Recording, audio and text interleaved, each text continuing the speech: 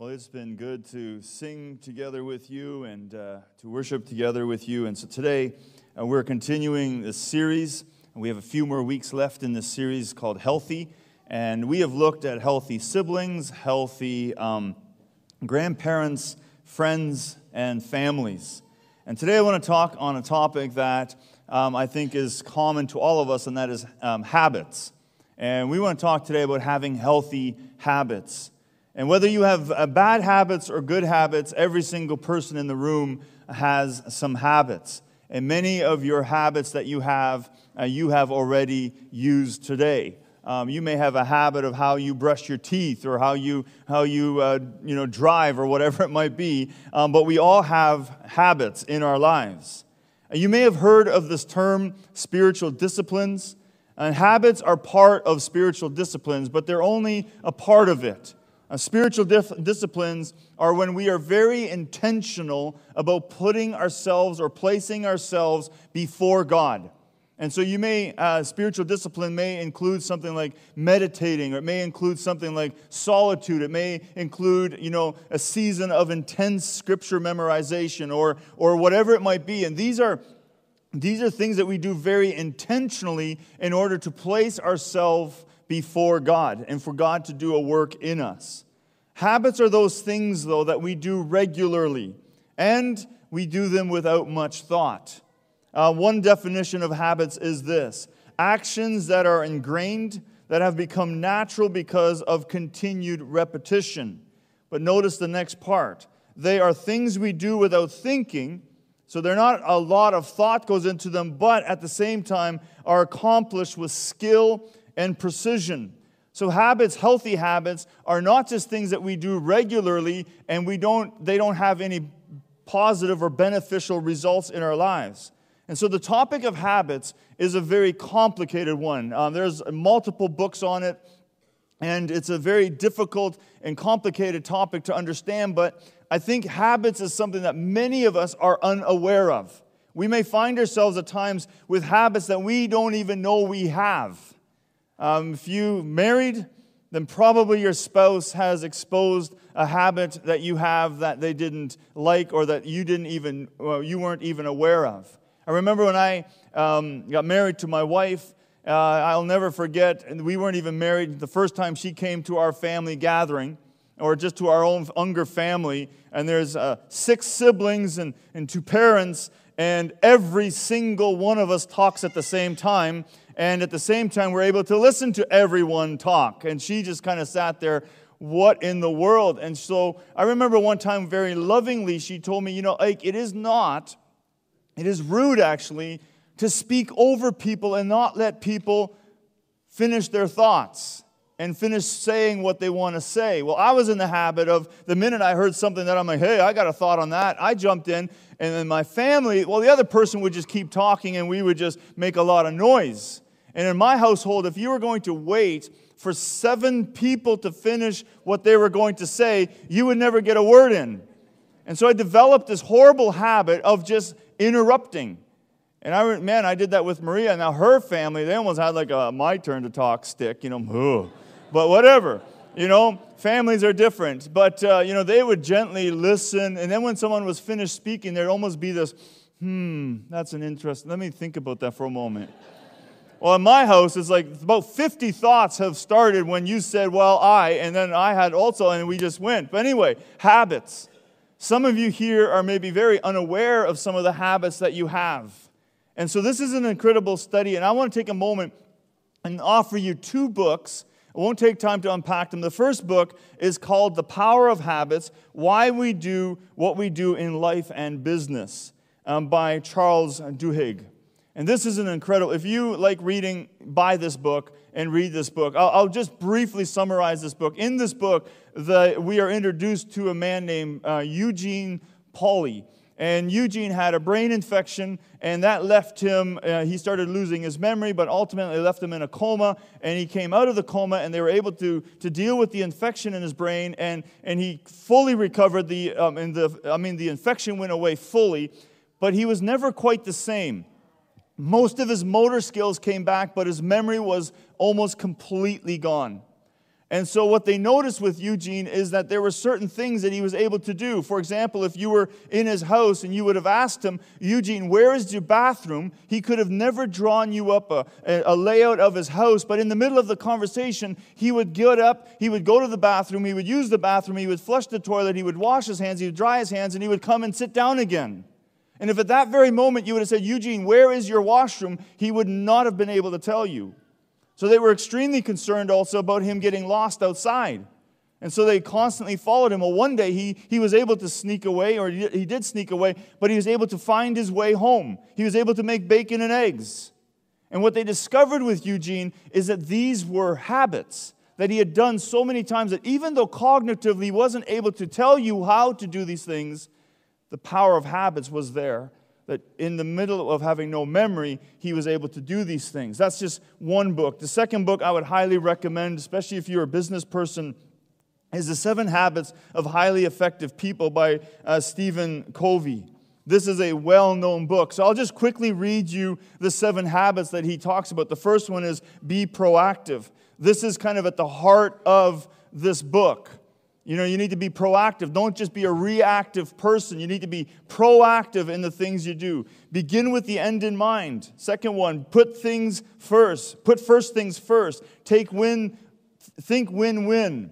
Seek to understand first before making yourself understood. That's a powerful one. Learn to synergize. And then lastly, sharpen the saw. And so you can see very quickly, while we're not going to unpack each of these, or any of these, you can see very quickly how applying those into your life, how important they are and the impact that they would have. There's a man by the name of Mike Mazzalongo. Sorry, Mike, if I butchered that. But he's taken Stephen's idea of 7 habits, and he's written on them from a Christian perspective. So we want to look today at 7 healthy habits, and I'll be gleaning some of my material here today from Mike. And as I said, many of us as Christians, we are unaware of the things that we do over and over. We may just do them without really thinking about them, and they could, again, be negative or positive. And if we're unaware of negative habits that we have, then we're probably also not focusing on developing healthy habits. We need to have habits in our lives that bring us, that are repetitious, they bring us into the presence of God, and that they help assist us in our relationship with Jesus. Now, none of us are going to be able to master all 7 of these. We're not going to be perfect in all of them, but they give us something to aim towards. These habits work for every single one of us, regardless of where you are spiritually, regardless of your spiritual maturity today. Every single one of these habits work for every one of us here today. So as we grow in our relationship with Jesus, we want to do more than be Christians or Jesus followers by title or name alone. We talked about this already in our mission statement, and when we introduced our mission statement, it's so important that we don't have a relationship with Jesus that's just about being called a Jesus follower. That it's actually a part of who we are. It's what we do every single day. In order to fulfill our mission, in order to truly be a Jesus follower, we need to also consider, are we effective in how we follow Jesus? Meaning, are we producing fruit in our personal lives and also in our ministries? Now, the Bible doesn't really speak about the topic of habits specifically, but the emphasis is there. And the theme of habits is there constantly. There are many times where the Bible talks about doing something over and over or doing something often. Look at Deuteronomy chapter 6, verse 4 and on. It says, "Hear, O Israel, the Lord our God, the Lord is one. Love the Lord your God with all your heart and with all your soul and with all your strength." There's the command. This is what we are to do. But now look at how this command is supposed to be fulfilled. This isn't just something that a person is supposed to hear once or know and then forget. Now look at what it says to do with these commands. Verse 6, "These commands that I give you today are to be on your hearts. Impress them on your children. Talk about them when you sit down at home and when you walk along the road, when you lie down and when you get up. Tie them as symbols on your hands and bind them on your foreheads. Write them on the doorframe of your houses and on your gates. Very quickly you see these commands are supposed to be part of our lives. They are to be habits that we have in our lives. There's to be something that has become a habit in everything that we do. We do these over and over. And by doing them over and over, they will influence how we live. So while Scripture doesn't mention habits outright, I believe there are many themes and topics that come up in Scripture over and over because we are to treat them as something that is not just knowledge, not just head knowledge, but as something that we live out, a habit, a lifestyle that we develop. So let's look at Covey's number 7, and let's look at 7 healthy habits that every Christian should have. Number 1, habit number 1, read and obey Scripture.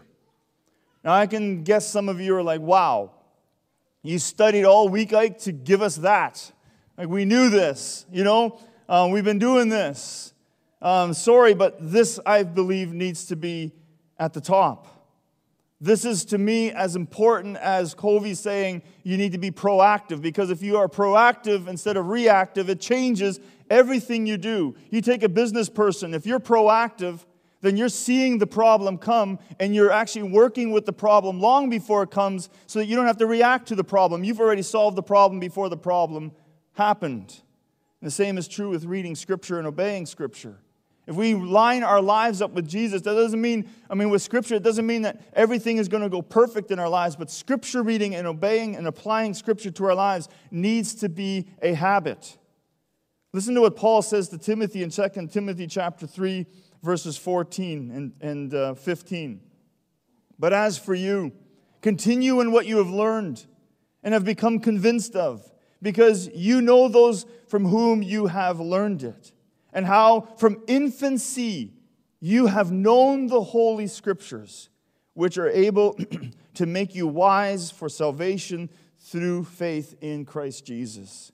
Paul reminds Timothy here that you've known these words, you've known these Scriptures from when you were young. So apply them, continue to apply them, and don't forget how you learned them. Someone passed this down to you. This is important, and so make sure that you continue to apply it because it will make you wise. We cannot be effective in our walk with Jesus if we refuse to spend time with Jesus and His Word.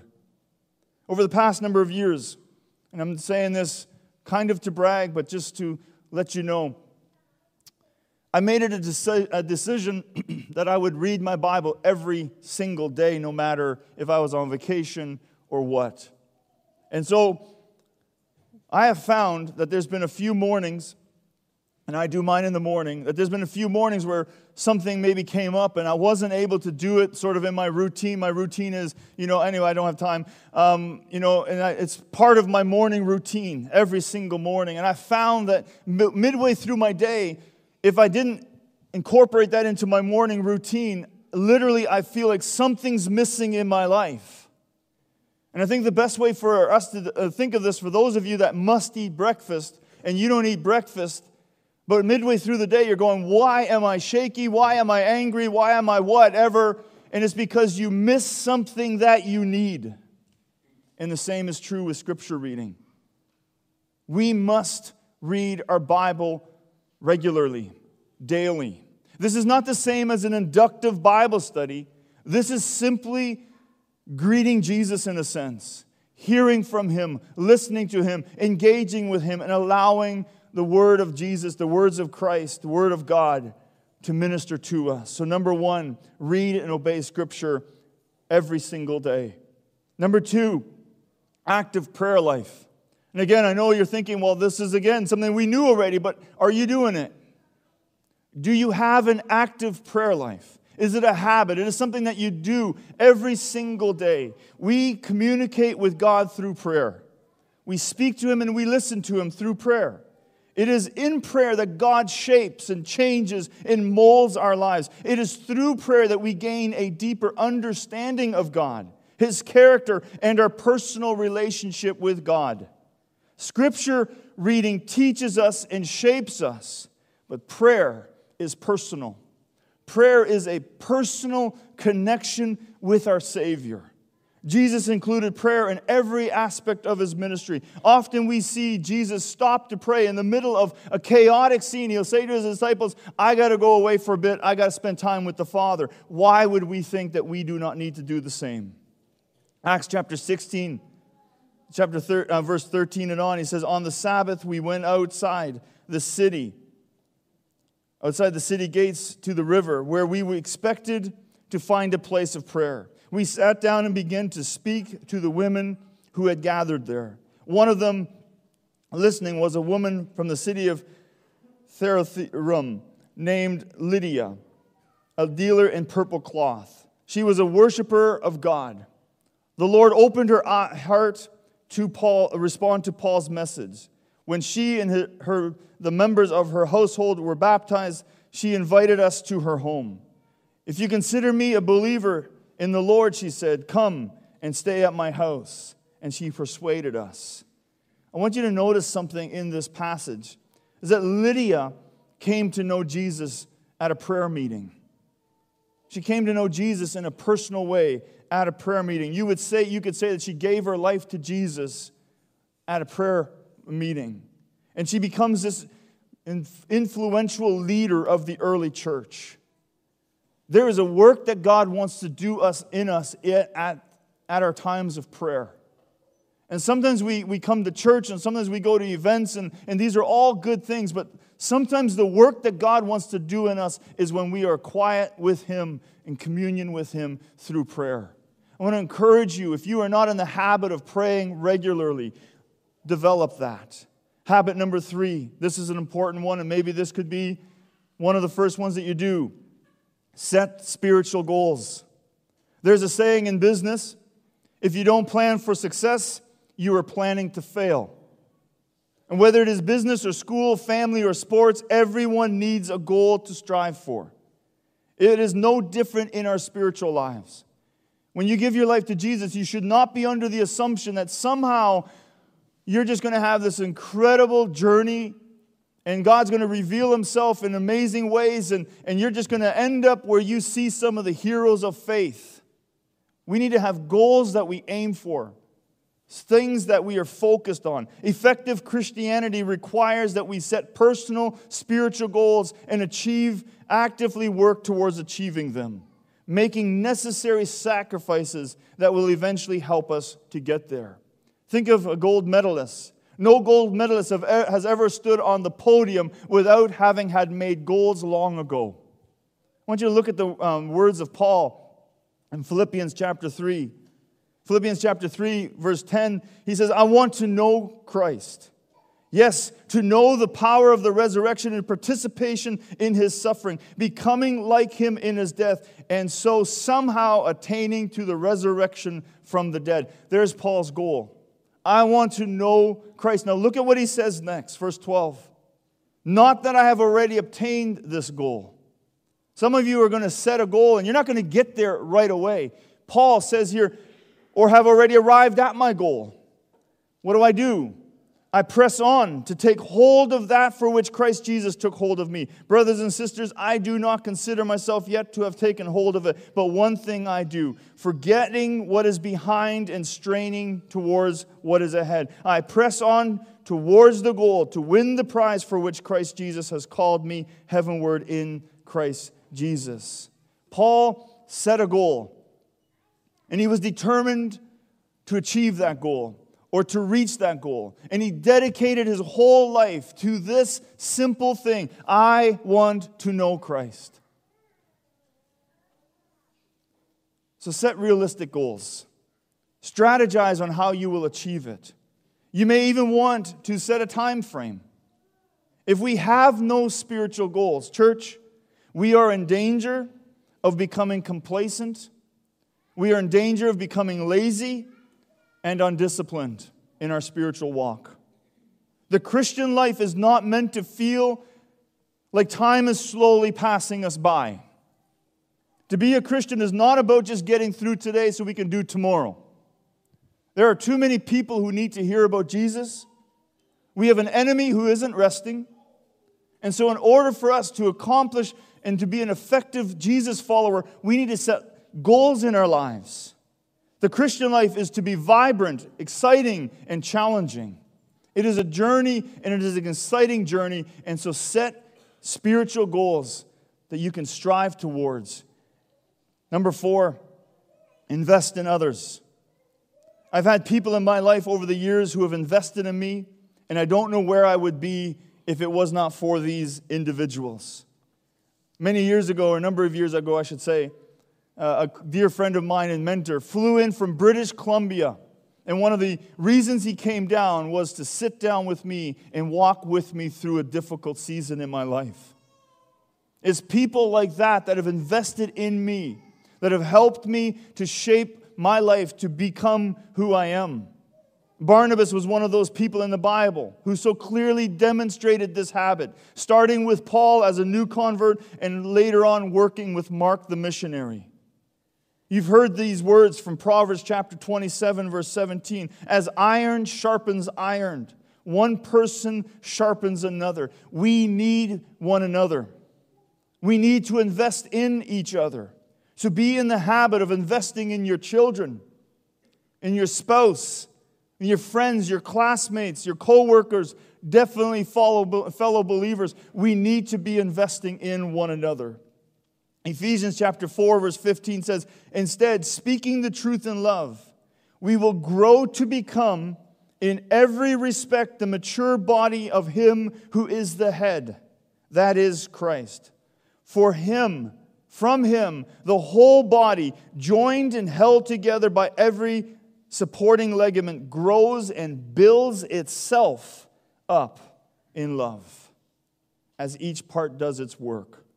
Notice what Paul is saying here, that when you invest in someone else, you are investing in yourself. That when we invest in one another, and when we invest in other people, we are ultimately investing in ourselves because the body builds itself up. So church, we need to be in the habit of investing in people. Maybe it's a kid in your neighborhood. Maybe it's a person that you walked by at school. Maybe it's someone at your workplace that you just need to take a couple of extra minutes with every day to engage with them and to connect with them and invest in them. Number 5, this is a biggie. Take responsibility for your soul. We need to be in the habit of putting what is good for our soul first. Philippians chapter 2, 12. Therefore, my dear friends, as you have always obeyed, not only in my presence, but now much more in my absence, continue to work out your salvation with fear and trembling. Taking responsibility for our souls, recognizing that there are things we must do and there are things we should not do. You've heard this saying, the buck stops with me. And likely the person who said it to you was your boss or someone in charge. And maybe you're in a situation and they're like, well, the buck stops with me. And you're like, oh, good. I don't have to be responsible then for whatever the buck stops with you is about. But I want you to think for a moment with your soul, with your spiritual life. Have the attitude that when it comes to my spiritual growth and when it comes to my relationship with God, the buck stops with me. I have to take responsibility for what is happening in my relationship with God. Each one of us is responsible for our souls. Not the pastor, not your parents, not your friends, not Facebook, and not some strange blogger that you've never met. You are. You are. You are the one who needs to take inventory and understand what is happening in your life. What is your relationship with Jesus like?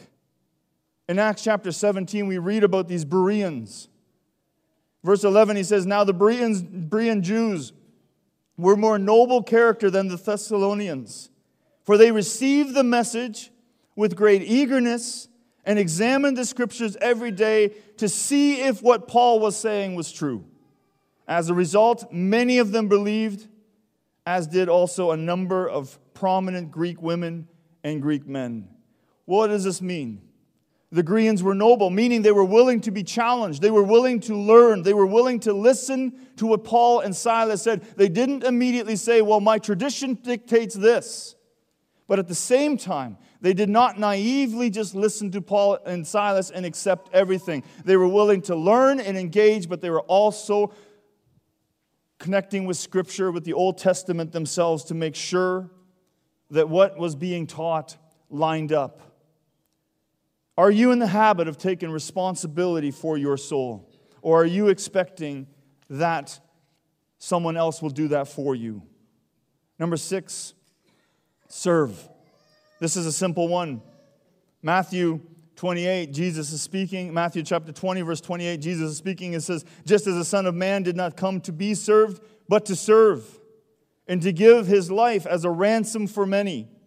Paul says this about Jesus in Philippians chapter 2, verse 6, who, speaking about Jesus being in very nature God, did not consider equality with God something to be used for his own advantage. Rather, verse 7, he made himself nothing by taking on the very nature of a servant, being made in human likeness.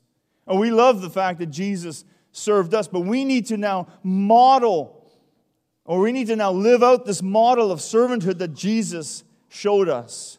Serving should not be seen as an inconvenience that we must bear in order to avoid feeling guilty. It needs to be a way of life for us. It's a simple phrase. See a need, meet a need. You see a need, you meet that need. And definitely we can't meet all the needs. But when we see a need, maybe God opened our eyes to that need because you can meet that need. So be in the habit of serving. And then finally, wrapping up with number 7, seek first the kingdom of God. Seek first the kingdom of God. Matthew chapter 6, 33. Jesus is speaking, Sermon on the Mount, and he says, but seek first his kingdom and his righteousness, and all these things will be given to you. Now, if you look at that passage, you know that he's speaking here specifically about worry. But I think it applies to all areas of our lives. A few verses earlier, Matthew 6, verse 19, Jesus says, but do not store up for yourselves treasures on earth, where moth and vermin destroy, and where thieves break in and steal. But store up for yourselves treasures in heaven, where moth and vermin do not destroy, and where thieves do not break in and steal. For where your treasure is, there your heart will also be. So let's ask ourselves a few important questions in regards to this. Are we in the habit of storing up that which is good for eternity, or only for that which is good for now? Are we developing habits that are focused on the temporary rather than the eternal? We must be in the habit of keeping the kingdom of God first. Yes, you will have struggles and worries, pains and difficulties while you are here on earth. And no, we cannot pretend that these are not there. However, we must recognize that what is eternal is what we must be most focused on. Focus on what is eternal. So, there you've had all 7. You've seen them. You heard them. We unpacked them briefly. And I want to encourage you, church, to look at these 7 habits and to apply them to your lives and to make these habits that you have as part of your everyday life. So go from here. Don't feel overwhelmed. Don't feel burdened. Don't feel frustrated. But go from here, if nothing else, recognizing there is much to do. And you are going to have so many incredible benefits of applying these into your life. Let's close in a word of prayer. God, we come recognizing that this list can easily feel like just a lot of things to do. But Lord, I pray that they're not just things that we do, but that there are spiritual practices that we incorporate into our lives. Jesus, I pray that if any of us here have allowed ourselves to become lazy Christians, that we would recognize today that possibly so much of the joy that we used to have with you isn't because of you, but it's because we have separated ourselves from you. That we haven't connected with you in the way that we can, in the way that we should. I also pray that we would recognize that you've given us these talents, these gifts, these abilities, and that we're to do something with them. So, Lord, I pray that this sermon would be received today, maybe as a rebuke, but I also pray that it would be given and received with love and understood as an opportunity for us to engage in, to go from here and to live for you with everything that we have. Thank you for all of this. In Jesus' name, amen.